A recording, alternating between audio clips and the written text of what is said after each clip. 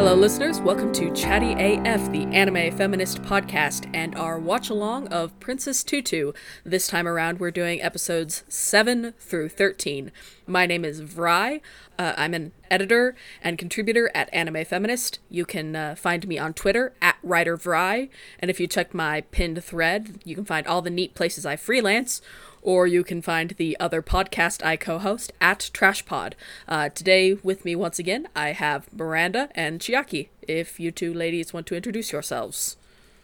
Yeah, of course. Hello, I'm Miranda Sanchez. I work at IGN. I am a senior editor.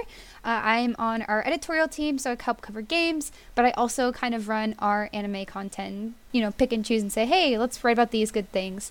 So I was very excited to come on and talk about Princess Tutu, because I've never seen it before. And hi, I'm Chiaki Hirai. I am one of the editors at Anime Feminist. Aside from working for this website, I'm a beat reporter for a Japanese-American newspaper in San Francisco. And you can find me tweeting out of Chiaki747. It's a permanent locked account, but feel free to send me a request if you like.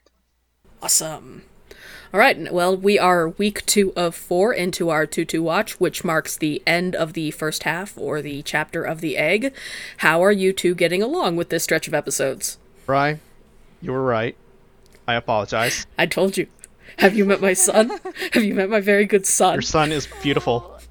Wonderful. He's so good, but it's hard to forgive him when he just, smacks a guy and you can't. It's like, hey. I understand. He does. I get why. After watching through 213, you get why he's so aggressive towards Muto, but it's just simmer down a little, just a little. But again, he did try to almost kill himself, or Muto almost tried to kill himself, saving an animal. And so it's I understand why you're the firm love, but ooh, yes, yeah. He did some bad shit. It does. I think. At least for me, what ameliorates it a lot is that his dad also says, "What the fuck are you doing?" It's true. For me, when a character does shit things, having the other characters turn around and go, "What the fuck?" in narrative goes a long way for me. Oh, yeah, absolutely. I think everyone... Well, it's interesting, looking... So if we're just going to talk about Vakir for a second, it's weird seeing his trajectory of just, admiring and caring for Muto to... obsessively making sure that Muto's not hurting himself in the benefit of others, and how that's kind of pushed him a little far a lot. I think that just became his normal. This tiny child control freak, I can relate. Yeah, so yes, right, you're right, and I love him very much. Yay. You're validated. I do. I feel so validated. These are all my children, and I love them and must protect them. I did notice while you were because Chiaki has been live tweeting her viewing experience, which is great for me. I apparently discovered new things about the fact that the available stream for this show kind of sucks. Oh yeah. You're talking about the fact that Fakir starts speaking in German. Speaking the Deutsch. Oh, yes, I am. And then there's no subs for it, except for unless you can speak Japanese or read Japanese. I was just is this... Can Fakir do magic? Is that just what's happening here? And then it's never touched upon again, I guess? Okay. No, sure. he's speaking the Deutsch. Yeah, that was... Auf Deutsch. a thing that happened. It makes me very sad, because I had assumed that they were just... that the version on High Dive was a rip of the home release of the dub, but no, it seems to be just the Japanese television video and the English dub audio without any of the subtitling that was put onto the home release, which sucks. It sucks. Yeah. Oh, yeah, absolutely. No. Also, if you are watching High Dive's app on a console, so I've been watching on my Xbox, it has these awful bright white bars instead of black bars. Oh, God. And it's very annoying when it's late, and you're just well, okay. Here we are. It's better than nothing, I guess, but oof. Yeah, it's very weird. High Dives have some stuff to figure out, but That's not Tutu's fault. No, Tutu is a good show. Yeah, no, I was tempted to just find somebody with the DVDs and just be like, "Can I borrow them, please? Just can I?" I mean, especially now that the remaster is out, I think that every time Sentai has a sale, Tutu always goes on sale for like $6. Oh my so gosh. like, if the next one comes around, you can get it really cheap. Although I will caution you, the version I have right now, I discovered that I got as like a cheap bargain set. They just stacked all the discs on top of each other. They're not individually racked. Oh. It's just a stack of DVDs. They do that sometimes. I Yeah. don't think I've actually ever seen that. That's not good. No, it's not. It's like the most cheap option, which makes me sad that I consolidated and got rid of our other slightly older one. Whoops. Oh well. Well, I am very excited to pick it up whenever that happens because I want to see Miss Adel again. I already miss her. She's so good. She's like it's such a blatant heartstring tug, but also it gives me sadness. I realize we're also like just kind of jumping around crazy here because I think coming off of episode 13, you just have a lot of feelings. It's like, oh, A lot happened. It's okay. I encourage you to explore, but I think that is as good as a place as any to start because it's something that has been. It's one of those things that has been aesthetically present for the entire series so far, but it has become in sharper and sharper thematic relief. The clockwork imagery and the added to the explicit puppetry imagery with Drosselmeyer. yes, I love all of that so much because you see it in every character, and the characters that don't have that sort of grip Drosselmeyer just freaks out about, specifically with Krahe, which I was kind of surprised by because we're like, oh yeah, like the Raven, obviously it's evil. The Raven is Krahe to some extent, which is also still a little bit weird because we don't. It's like weird to say that we don't really know what that means completely because there's implications that Krahe isn't necessarily bad, and I don't understand why. But I understand that's being implied through like the whole story with the shoes and like that's how she transforms, and that sort of seems like a little bit of unwillingness there. I'm not too sure why. It's like, interesting. And there is that one point where Drosselmeyer figures, or I guess, no, he freaks out at the end of one of the episodes. And he's saying, Because she addresses him directly. so yeah, that was at the beginning of one of the episodes. But at the end of, I think, a episode before, it's like, you have to know your place. You have to fit in kind of thing. You have to fit in this puzzle or this whole story, or like, you're dangerous. You don't belong. And it's like, so interesting to see how she's the outlier when she seems like she has a very obvious role. Yeah, it's that line is a recurrent one. It's a dangerous thing to not to know your place in the world, Yeah. which is an extremely loaded sentiment, especially for something like shoujo, which is so much a coming of age type genre. Like those are the predominant stories that it tells. And especially for an anime in Japan, which is very much about, fulfilling expected roles and growing up and embracing what's expected of you. Is growing up really like, but I feel like that's kind of how parenting works, right? Like you're told from your teachers, your parents, that you gotta, grow up to be an upstanding member of society or whatever, and there's these prescribed understandings of how that works. And I feel like Tutu kind of tried to circumvent that. Like, no, you can kind of grow up and not be exactly what people expected. Yeah, very much. Like there's this exerted pressure from Drosselmeyer, the puppet master, which, by the way, I forgot to mention it last time.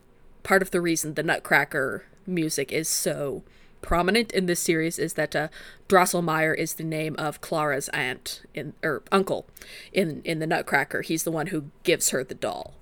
So very deliberate pull there. But yeah, the series has this very existent tension between the author and the characters who refuse to do what he wants them to do, which is very multi-layered. Like you said, Chiaki, it's as much about these tiny infant children trying to find their own way to grow up and still be good. because they're so good. I love them. Yeah. The town itself is also really interesting because this is supposed to be outside the story, but it still feels like it's inside the story at the same time. Like they keep going back to that clock, and that clock very obviously shows all of their roles. Like it shows the knight, it shows the princess and the prince, and it shows what is kind of like the raven, or it looks like a swan sometimes. And so it's just kind of weird to see how this all plays out, even though they're supposed to be outside the story, but it still feels like they're inside one and still being controlled. Or is it? Because I feel like being framed within the show, there's kind of sort of this meta humor that it is part of the story. The city is part of the story. Right, which goes into, whenever, when Tutu goes someplace, the frame becomes a stage, and that's why mime is so important and why you dance out your feelings. But a lot of times as this part of the show goes on, people dance out their feelings, and the framing is very stage-like often, even when magic is not explicitly happening. Like there is a strong sense of performance, whether it's actual ballet performance or characters performing who they think they are supposed to be at a given moment. Right. I think this kind of brings me back to Vakir's very specific episode. I think it was episode 10, when you kind of find out how he met Muto. And it's weird because Muto seems like he's still the same from that time. Like he actually hasn't aged. And so, but also at the same time, like Fakir's father like knew who Muta was, like as the prince, like this is a whole legend, and this town's kind of knows about all these legends, and so like kind of seeing how all of that plays in together with the story is very interesting. And like you were saying about the stages, and of course in the last episode we talked about how the traveling performers came in and like their manager turned into an eel, and it's like, oh, he's always been like that. And so this unique place, even when magic things aren't happening, there's still magic happening. Yeah, that is a good point about Muto, though. He does, Fakir gets older, all the other characters get older, but he's the same, and in some ways it's almost as though he is this kind of cipher almost, where you have our three other, human characters, even if they are also playing story roles, who all see and want something very different when they look at him. That's true. I think it's also strange. I guess looking at all the other characters too, I noticed they all have transformations where, like, Muto is just Muto. Like, he's the prince. Everyone knows that. Like, he just stays in that role. And everyone else has some sort of... I mean, even, like, Fakir is still him, but he's also eventually the knight. Like, we understand that he's the knight. And that wasn't just something... I mean, he always was, but at the same time, that's something he has to perform. Yeah, goddamn, Fakir has such a problem with this large boulder of toxic masculinity on his back. Yeah. It's almost as though Muto represents something different to each person. Like, he is all things to all people, and in the same way which is part and parcel of him having no intrinsic identity. For Fakir, he is sort of both kind of a masculine ideal who is strong and unafraid and also protects the weak, but also is conveniently, sort of, there's no there, and he, like, drives himself into being a terrible person, trying to live up to protect what he thinks that is, even if it's not a real person. And then, Rue and Duck are both seeing very different things that they think Muto is supposed to represent in what they should be doing with their lives. On that note, I kind of I jotted this down in my notes, but I felt like Muto was a bit like he's a puppet as much as like Adel or anyone else in the story is. Oh, yeah. Like, totally agree with that. And I feel like at the very end, he finally kind of gains some personal gumption, I guess is a word. Mm-hmm. Yeah, I mean, it's certainly no coincidence that they save love for the very end of the first half of the show, although they don't specify what kind of love it is, which is kind of a recurring element throughout the show that I find interesting, even if it's not nearly as gay as I wish they would make it. It's still pretty gay. Yeah, definitely. Yeah, I mean, there's a lot of undeniable things going on here. Just, we know. There's passion. We know. Lots and lots of passion. These are all children, and I love them, and I support them, and also they all have dumb 12-year-old crushes on each other. Absolutely. It's very good.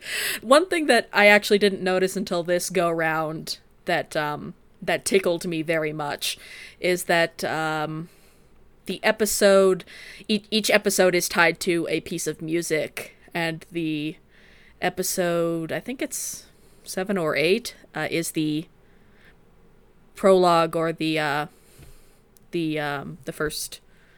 Why is that word escaping me now? Not the overture. There we go. The overture to the Romeo and Juliet ballet, which is also the episode where Fakir and Duck really start interacting in earnest, which tickles me in my heart place. Oh my goodness. Them two. They are... Okay. Okay. I have to parse through this because I have a lot of feelings about them. And they're good Please feelings. do. And they're both confused because I love them as a pair. They're so good and weird.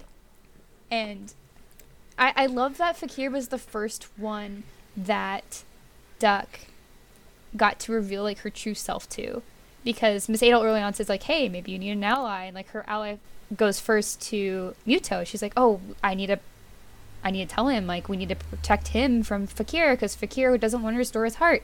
And she never really finds that ally, like, at least not in that episode. She doesn't figure it out quickly. And then we see her and Fakir start getting closer and, like, kind of uniting in, you know, actually doing what's best for Muto on or at least what they think is best for him, and, like, following his requests. And it's just so good because their dynamic's so weird because Fakir's just so serious and Duck's just Duck. She's just tripping everywhere, and it's so good. It's so good. I'm not normally a fan of awkward nudity gags, but that one's really funny. He grabs her underwear and he's just so surprised. It's so good. That's the thing, though, we were talking about it last time, and their awkward nudity gags are just very good and funny and pure, and they're not ill-intentioned, and that's why they can be so funny. Mm-hmm. It's very sweet. It's very good, and I enjoy the way that they help each other out. Like Fakir has sort of some of the conviction at the moment that Duck lacks it, but also her influence on him is very important because he, you know, he spends so much of this stretch of episodes having to be extremely macho and have to do everything himself, and at the big climactic moment during Swan Lake, he steps aside and tells her to do it because feelings are important. Yeah.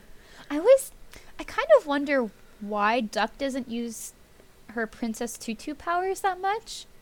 Because, like, at the very beginning, we see that she has abilities, but whenever she gets captured by Craigie, or even in Swan Lake, it doesn't seem like she really wants to, like, fight.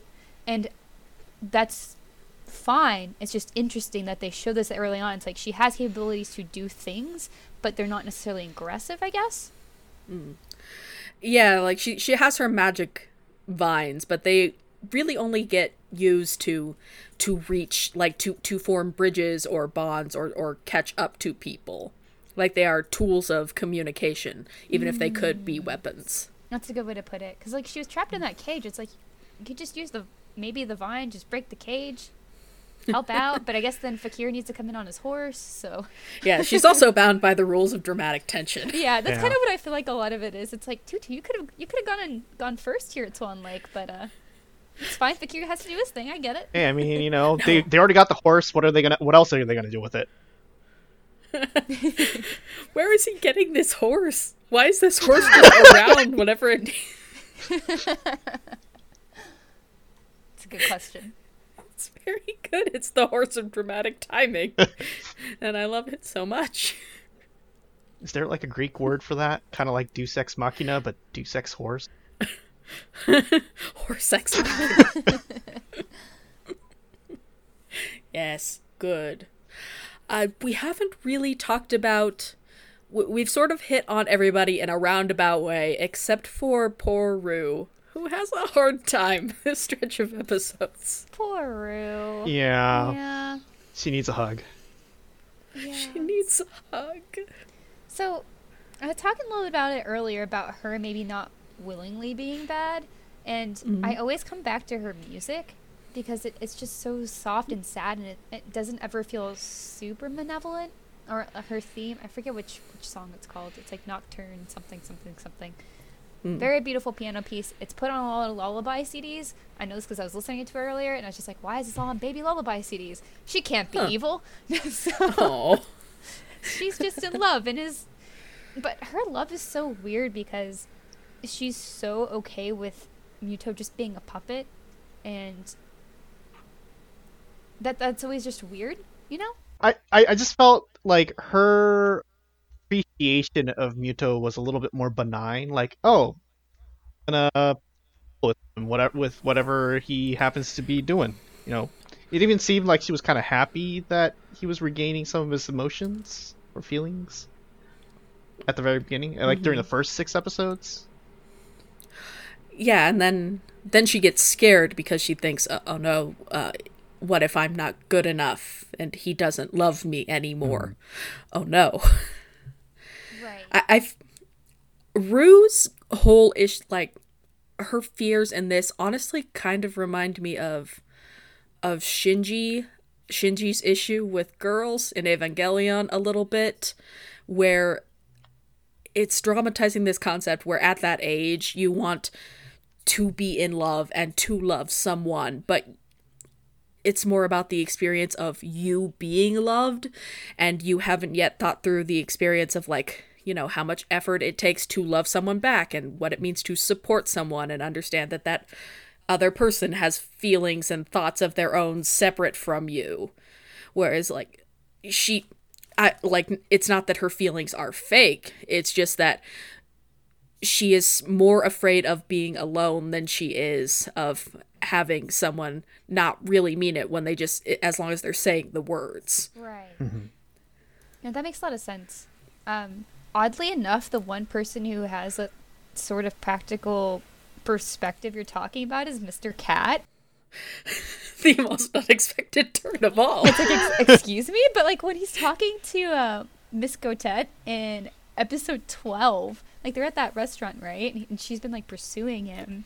And you have first Craigie, when Rue walks by and, like, hearing him is like, hey, this is why we can't work out, like, all this stuff. And then eventually Fakir walks by and he's talking about change and, like, how that's important and you have to understand differences and, like, your conviction of will and all this stuff. And it's just really funny to hear him talk about this for all this time. He's just been threatening all his students to, like, marry him. It's so weird. Yeah, and later on he corners Muto for classes on love, and you hear a small snippet of it, and he's teaching the importance of consent. Yeah. It's like, this took a turn. Like, what? Also, it's so strange to me. Sorry if you guys can hear the sirens. City stuff. Yeah. Anyway, it's just so weird to hear, or no, necessarily to see Mr. Cat be so important. It's like, why? It's Mr. Cat. Because he's a comedy joke character. Yeah. Oh my goodness. Yeah, it is. I don't know. It's one of those things where, like, on a basic literal level, this is weird and creepy, but it's also just, there's so little actual intent behind it. I can't get super mad. Right, and it's not, like, targeted, it's not specific, it's just literal everyone, a general blanket threat, because he's so sad and then has to go groom himself and roll around, and it's, and he's a cat. He's a cat! Yeah, that's about it. I just love cats. Very good. cats are good.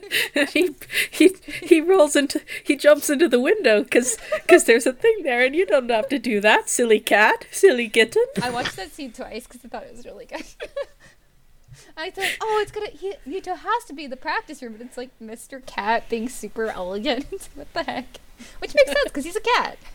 And I mean, he teaches there. I mean, he's obviously a dancer. Mm-hmm. Right? Yes. Exactly. I love how like there's fewer scenes in the dance room during this stretch of episodes because plot is happen. But I love the kind of low-key ongoing thing of who we see dance is who we understand at the moment. Like, you know, we see Rue a lot with the advanced class early on, but she kind of disappears from those moments with where Duck and the audience can see her once she becomes, you know, the nominal antagonist. But we get to see Fakir instead as Duck begins to understand him more. He finally gets a scene as a dancer, not in combat. Yeah, it was so good to see him dance. Because I don't know if we actually had before this stretch of episodes, so he was just like in the class and being generally moody. Just sort of sulking places. Also, I guess we didn't really talk about, I know we've talked about Fakir so much, but I think that's totally fine. I just love my son, that's all. I love his episodes with Duck when she's a duck. Like, yes. they're just so sweet. Yes. It's good. It's very good. Oh. My wife was kind of rewatching these with me on and off, and you know, she pointed out that it's a really good use of narrative indicator because Fakir is being kind to someone even though there is no purpose to it. Like he's shown as a very manipulative and calculating character who does everything for a cause, but then he's just nice. He's just nice even though there's nothing in it for him. It's weird to say it's like the real Fakir shows when he's alone. Like when he doesn't have to be turned on and like protect the prince sort of deal. It's like he could just coast and be a person. When a boy gives you that bread. Oh yeah. It was so sweet. Mm-hmm. The fact that she's so sad but she's still gonna eat that bread. That's a good point. Like mood, kiddo. I also just love their scene at the, I guess it's like a little pond and it's outside and like Fakir's crying. And like, you know, they just cuddle a little bit. It's really sweet. Yeah. Mm-hmm. He just hugs the so duck. Nice. Yeah. And it's definitely part of those things like those are soft girl emotions, but Duck gets to see them because he do not realize that she is our humble protagonist. And you know, after having kind of that moment of, oh God, the humiliation, I think it is a relief to him for somebody to know that he is a soft and gentle child. Yeah. I think you see that come through a lot too because he's obviously getting more comfortable with her. And thank goodness he's not actually dead so that they can continue being comfortable, hopefully. You know, the story does go on. Although it's good he didn't drown, I guess, because he was under that water for a long time. I was really confused when they just turned around and left. I was like, what? Fakir was there? Where are you guys going? Oh, okay, no, bye. it's fine. He's gone now. It's fine. He went off stage. So Exactly. It was taken care of. It happened off stage. You mentioned last episode when we were kind of talking about things, the idea that Tutu seems like a different person from Duck, and that kind of gets addressed through this span of episodes. I actually wanted to bring that up. Oh, by all means. Yeah, no, like, I was noticing, maybe this is kind of different from what you were thinking, but I felt like Duck, like, Tutu, I still feel Tutu was, like, a different person from Duck. But at the same time, like, at the very end here, like, Tutu became Duck, in my opinion. Get what I mean? Yeah, because she has that moment where she accepts that these are her feelings that are giving her this power. Yeah, I totally agree with that. I was a little weirded out when I noticed that when Duck becomes Tutu, her freckles go away. And it's like the weirdest little detail, but I was like, wow, that's interesting. Maybe it's makeup. Anyway, totally random aside. Maybe she's born with it. Yeah. She also gets more prominent cleavage as Tutu, which will never not weird me out. These are children. Yeah. A lot of things here when you transform the Tutu. Yeah, that happens sometimes. But Sometimes. Man, I wish. Anyway, never mind. Chiaki, I really do like your observation that her, like, Tutu's, like, recognizing Duck in a weird way, because, like, it's never really had to go, I guess, like, that way. Mm-hmm. And before, like, it's just Duck always evolves to Tutu. And then she never has to dress herself as Duck when she's Tutu.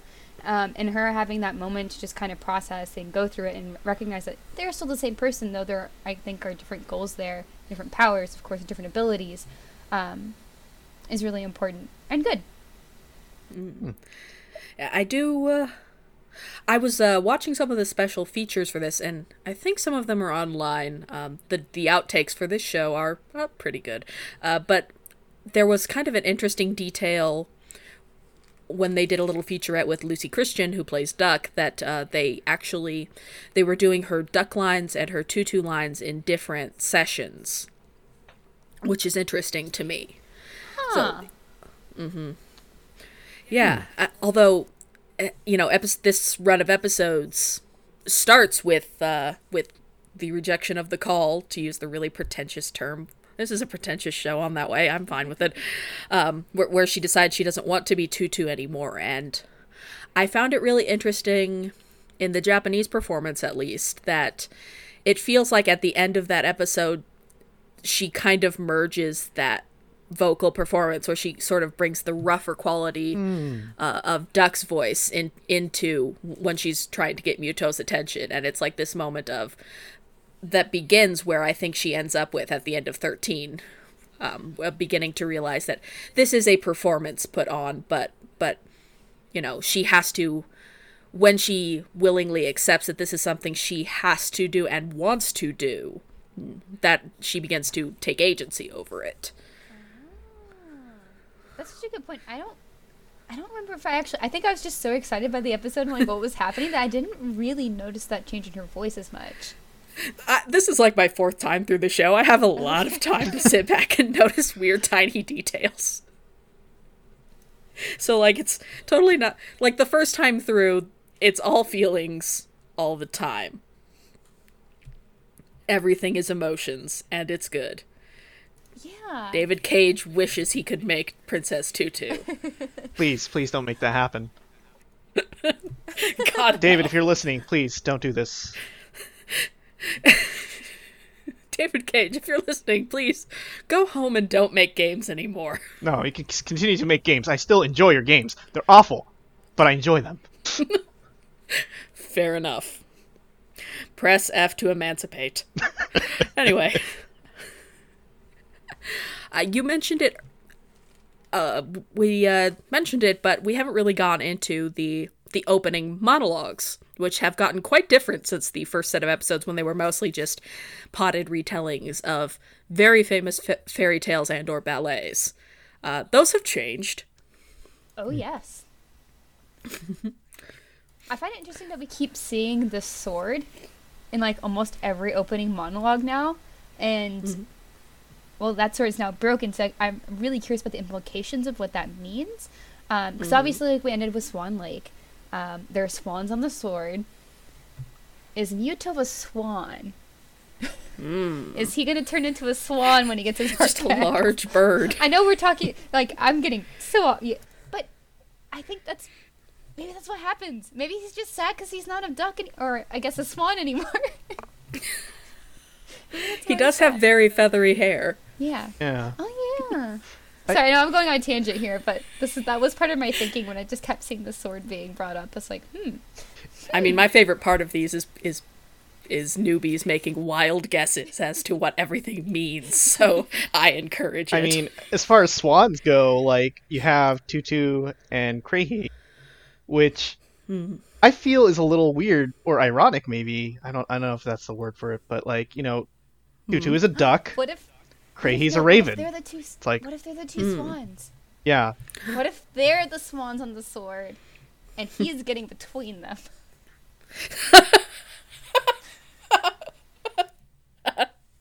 I don't know.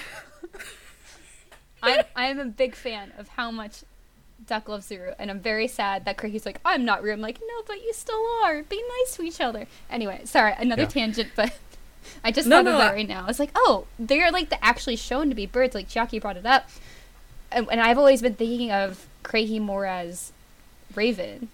Yeah, but I feel like in at least ballet goes, like it's more about swans, right? Like that's kind of what you kind of tune into immediately. So I kind of see her more as a swan than a raven. Right. I actually did want to look up and see if there were ballets specifically with raven antagonists. And I was like, no, I probably should do that like after the fact, just in case. Like we don't know. Yeah. None leap immediately to mind, but although between this and last season's My Roommate is a Cat, Anime doesn't like crows. Anime does not like crows at all. Aww. At least Sailor Moon likes crows.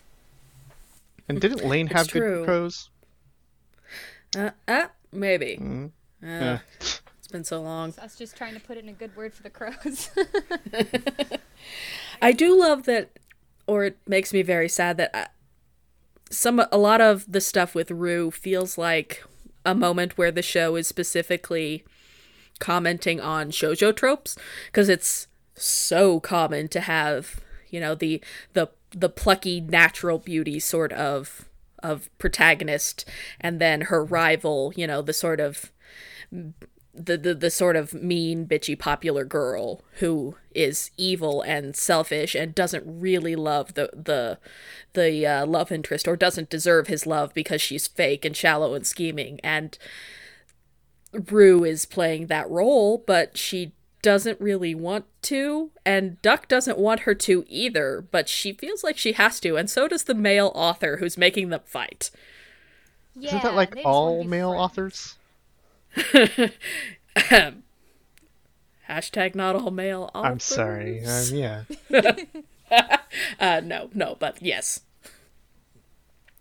It's so, because they do care about each other. I think Rue, and like Fakir, is a little bit tsundere, but she cares about Duck a lot in her heart place, and it's very good.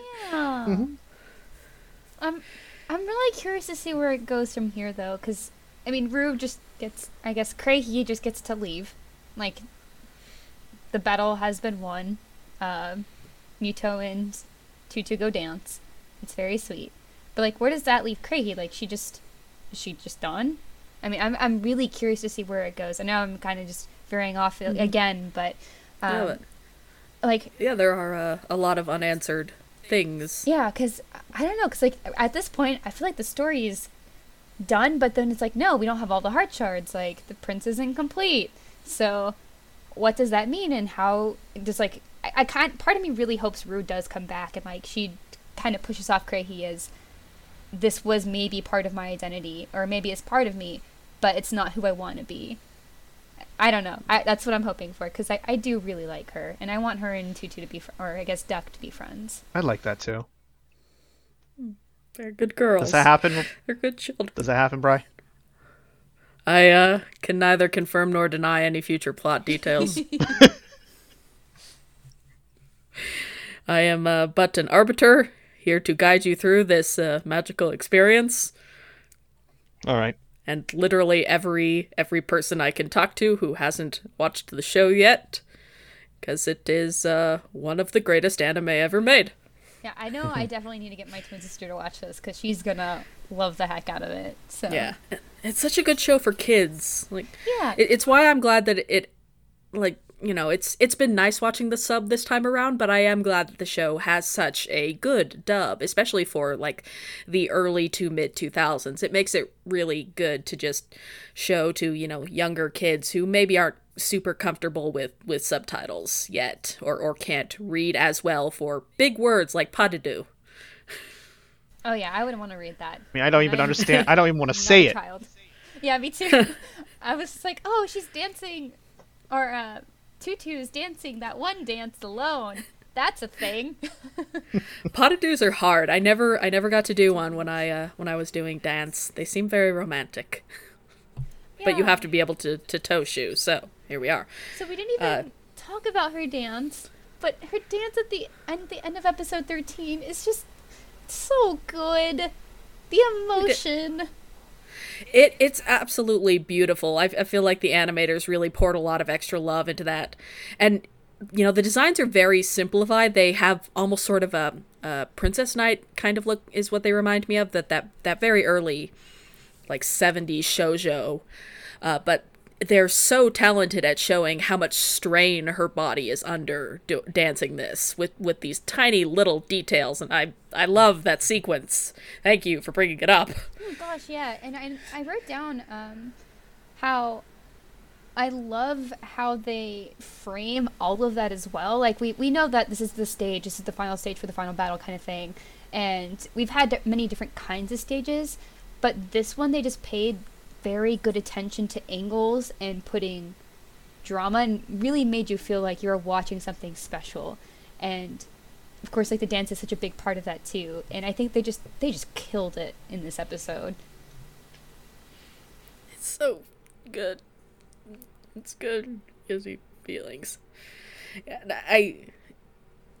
I love the way that because, you know, dance is about the actors' bodies and their motions, but it's also about their emotions, and the camera has a lot of power over that here, where when Rue is dancing in the final battle, it's very much at a distance from her. There's a lot of mid shots, whereas we get a lot of those close-ups that take us into, you know, the fact that Tutu is trembling, her you know, her ankles are popping tendons because it's so hard to hold in that position, and like we feel her struggle and how much this means to her, but we're kept at a distance from Krahe because, you know, she's fading as this is happening, as it were, and it's very well directed. Mm-hmm. It was Whenever- very A lot of touching. feelings. Very touching to watch all that. I'll definitely say. I especially liked when Zombie Mewtwo got up and joined Tutu. It's like, oh. He did. He made a conscious action even without the love shard. He did it.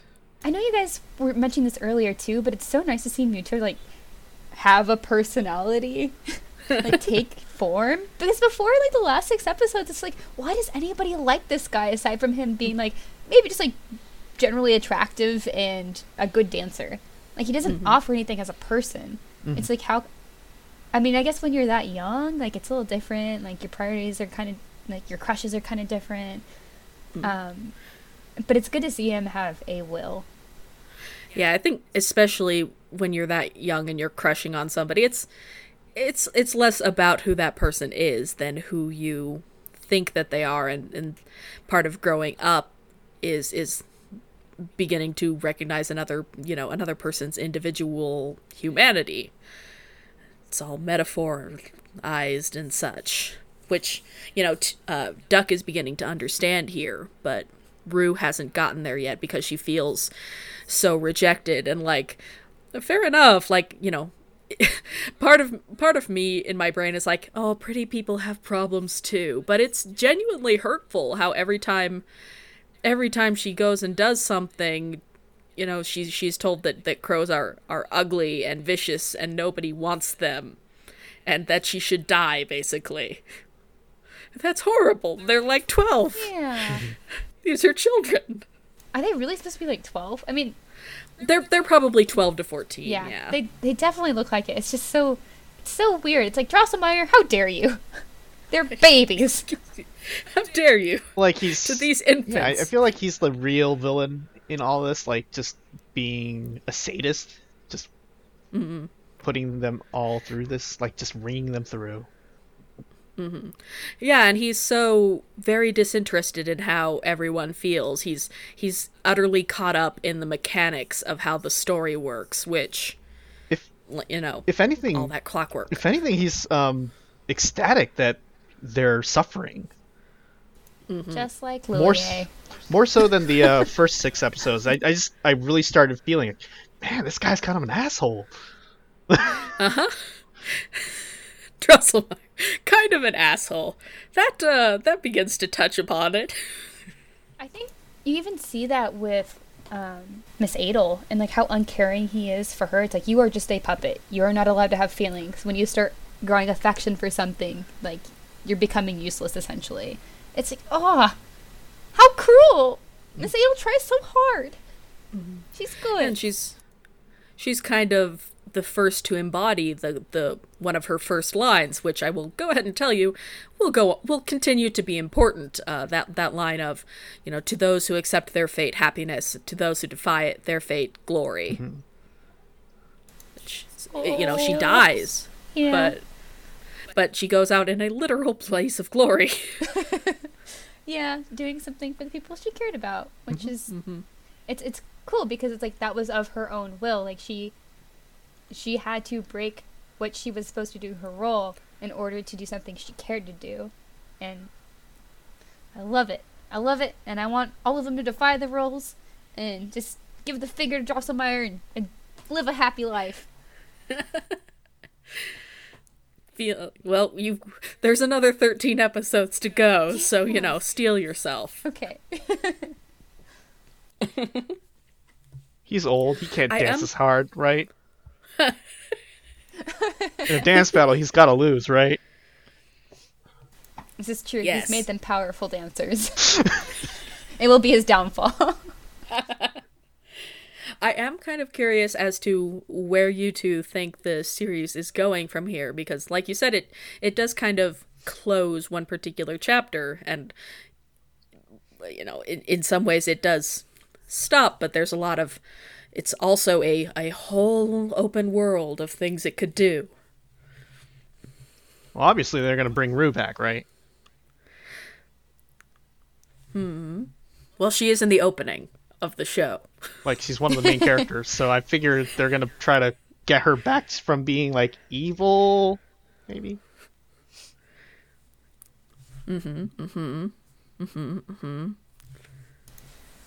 Yes, good. Miranda? It's hard. I'd like to agree with Chiaki here and say yes, they will try to save her from being sad because she was just rejected and lost a dance battle, and that probably hurts her pride a whole lot because she is a great Losing a dance battle is no small matter. It's very serious. Yeah, I watch Zoolander, I know. I mean, what is Muto if not learning that there is more to life than being very, very ridiculously good looking? I did not expect us to go with these two parallels, but I am super into it. Yeah, so went over Rue, but they have to get the rest of the heart shards, and we don't know what that means. I don't think the heart shards are being prioritized based on the strength of emotions, which is kind of weird to say, because we already have fear, we have love, and those are pretty powerful things. So, it's kind of hard to know what they do from there. I don't imagine that they can keep doing the same thing because it's like a known quantity, like we kind of overcome it. So it's like, what's the next way for Tutu to go get the heart shards, and will Muto have a more active role in it too now that he has more of his heart back? Like, what can he do? Can he do things? What about his sword? It's broken. He has no sword. Yeah. What do? I guess he just cheerleader. Yeah, that works. The important role of the supportive shoujo boyfriend, which is better than the dickweed shoujo boyfriend, which we see too often. Yes. I mean, he's a good backup dancer, right? Seems good. Gas hands in the back. Yes, I like it. Yeah. As far as like what danger or what opponent there could be, it's really hard to say because if Craigie was the crow, then that's kind of it as far as all of Drosselmeyer wrote, and then we kind of end up with the problem of like, this is an unfinished story, like what happens next. So I feel like they haven't really left us with a lot of clues as to what actually happens next. Yeah, something that is just a little thing, but that I like a lot, is that the opening theme, the music for the opening theme doesn't end. It just kind of trails off. Like a lot of openings will have that, firm final note and a nice conclusive ending, but the opening for Tutu just kind of fades out right on into the show. Which, given that, Oh. a story that never ends is a sad thing. Does this end on a cliffhanger? Is that what you're trying to say? I haven't said anything. I mean, but the thing is, like, music does that. There used to be, like, I used to play jazz a lot, and there were a lot of tunes that just end. Like, oh yeah, just keep playing the last three bars over and over until you get too quiet for the audience to hear. Oh, it absolutely does. And with that particular piece of music that they're lifting from, it's because it would go into another movement that's a lot more, dramatic and Sturm und Drang. But I think it is an interesting choice given the themes of the show. Like, it feels like you could have had you could have had what a more, like one of those show themes that ends with a shot of the full cast instead of but instead we have that music that kind of fades out and Tutu leaping off into the darkness, which I think is such a neat final shot. Yeah. Speaking of That's Tutu, true. I just was looking over some of my last notes. In episode 12, I believe Rue, when she reveals she's Krehi, she's talking about how it's tragic that Princess Tutu only gets a few sentences in the book, like, or in the story, and that's it. Like, she's just destined to become a speck of light, and that's it. Like, she doesn't do much. And I think maybe the intro is like an interesting parallel there because her character is kind of unwritten in a way. Like, she has a lot of opportunity to kind of do things as long as she does not meet that one fate. And so, where everyone has like these very set roles, it's like, you're going to sacrifice yourself, you're the villain, and you will fight the prince. Tutu is, I don't know, she's supposed to tell the prince that she loves him and just fade away. So it's really interesting to see how maybe that'll play into the next season too, or next half. It's a little bit Rosencrantz and Guildenstern are dead in that way because this is such a nothing character. There is infinite room to expand. Yeah. Pretentious theater references. Pat myself on the back. Yeah. Was there anything you two wanted to touch on that we didn't get to? I'm good. I'm really enjoying all the animal students. That was a note I had. Yes. The Mexican accent for the choice. Oh my god, was a choice. What the fuck, Dub?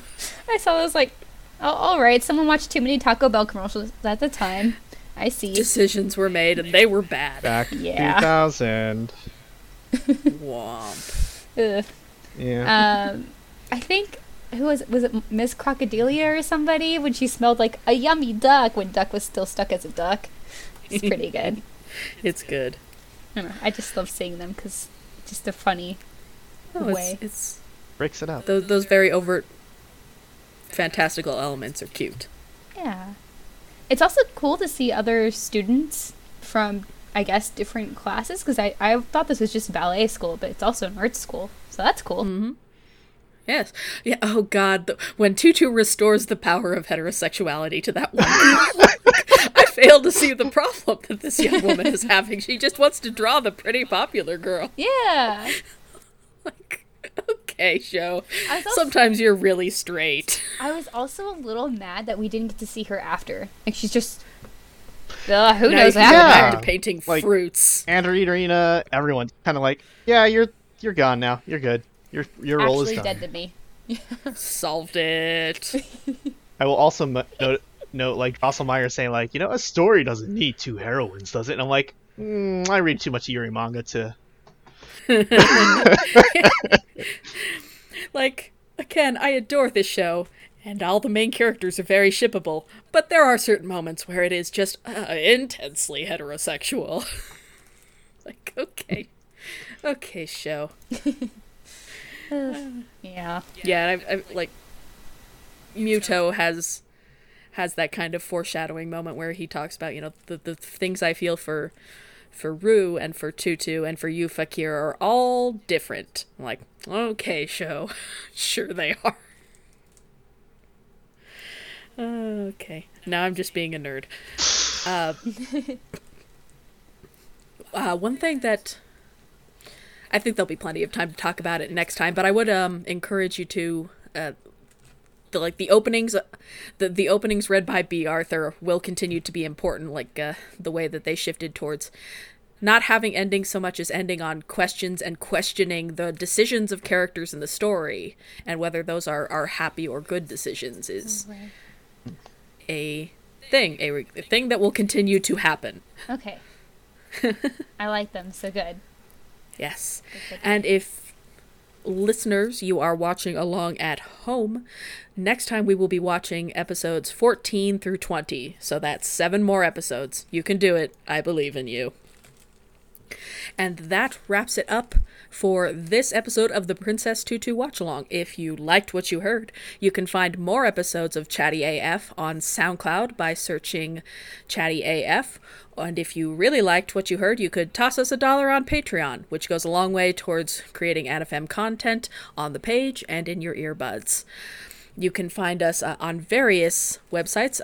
As mentioned, we are on patreon.com/animefeminist, or you can find us on social media channels. We're on Facebook at AnimeFem, we're on Tumblr at AnimeFeminist, and we are on Facebook at AnimeFeminist, and our flagship website is www.animefeminist.com. Thank you so much for joining us. Until next time, remember, to those who defy their fate, glory.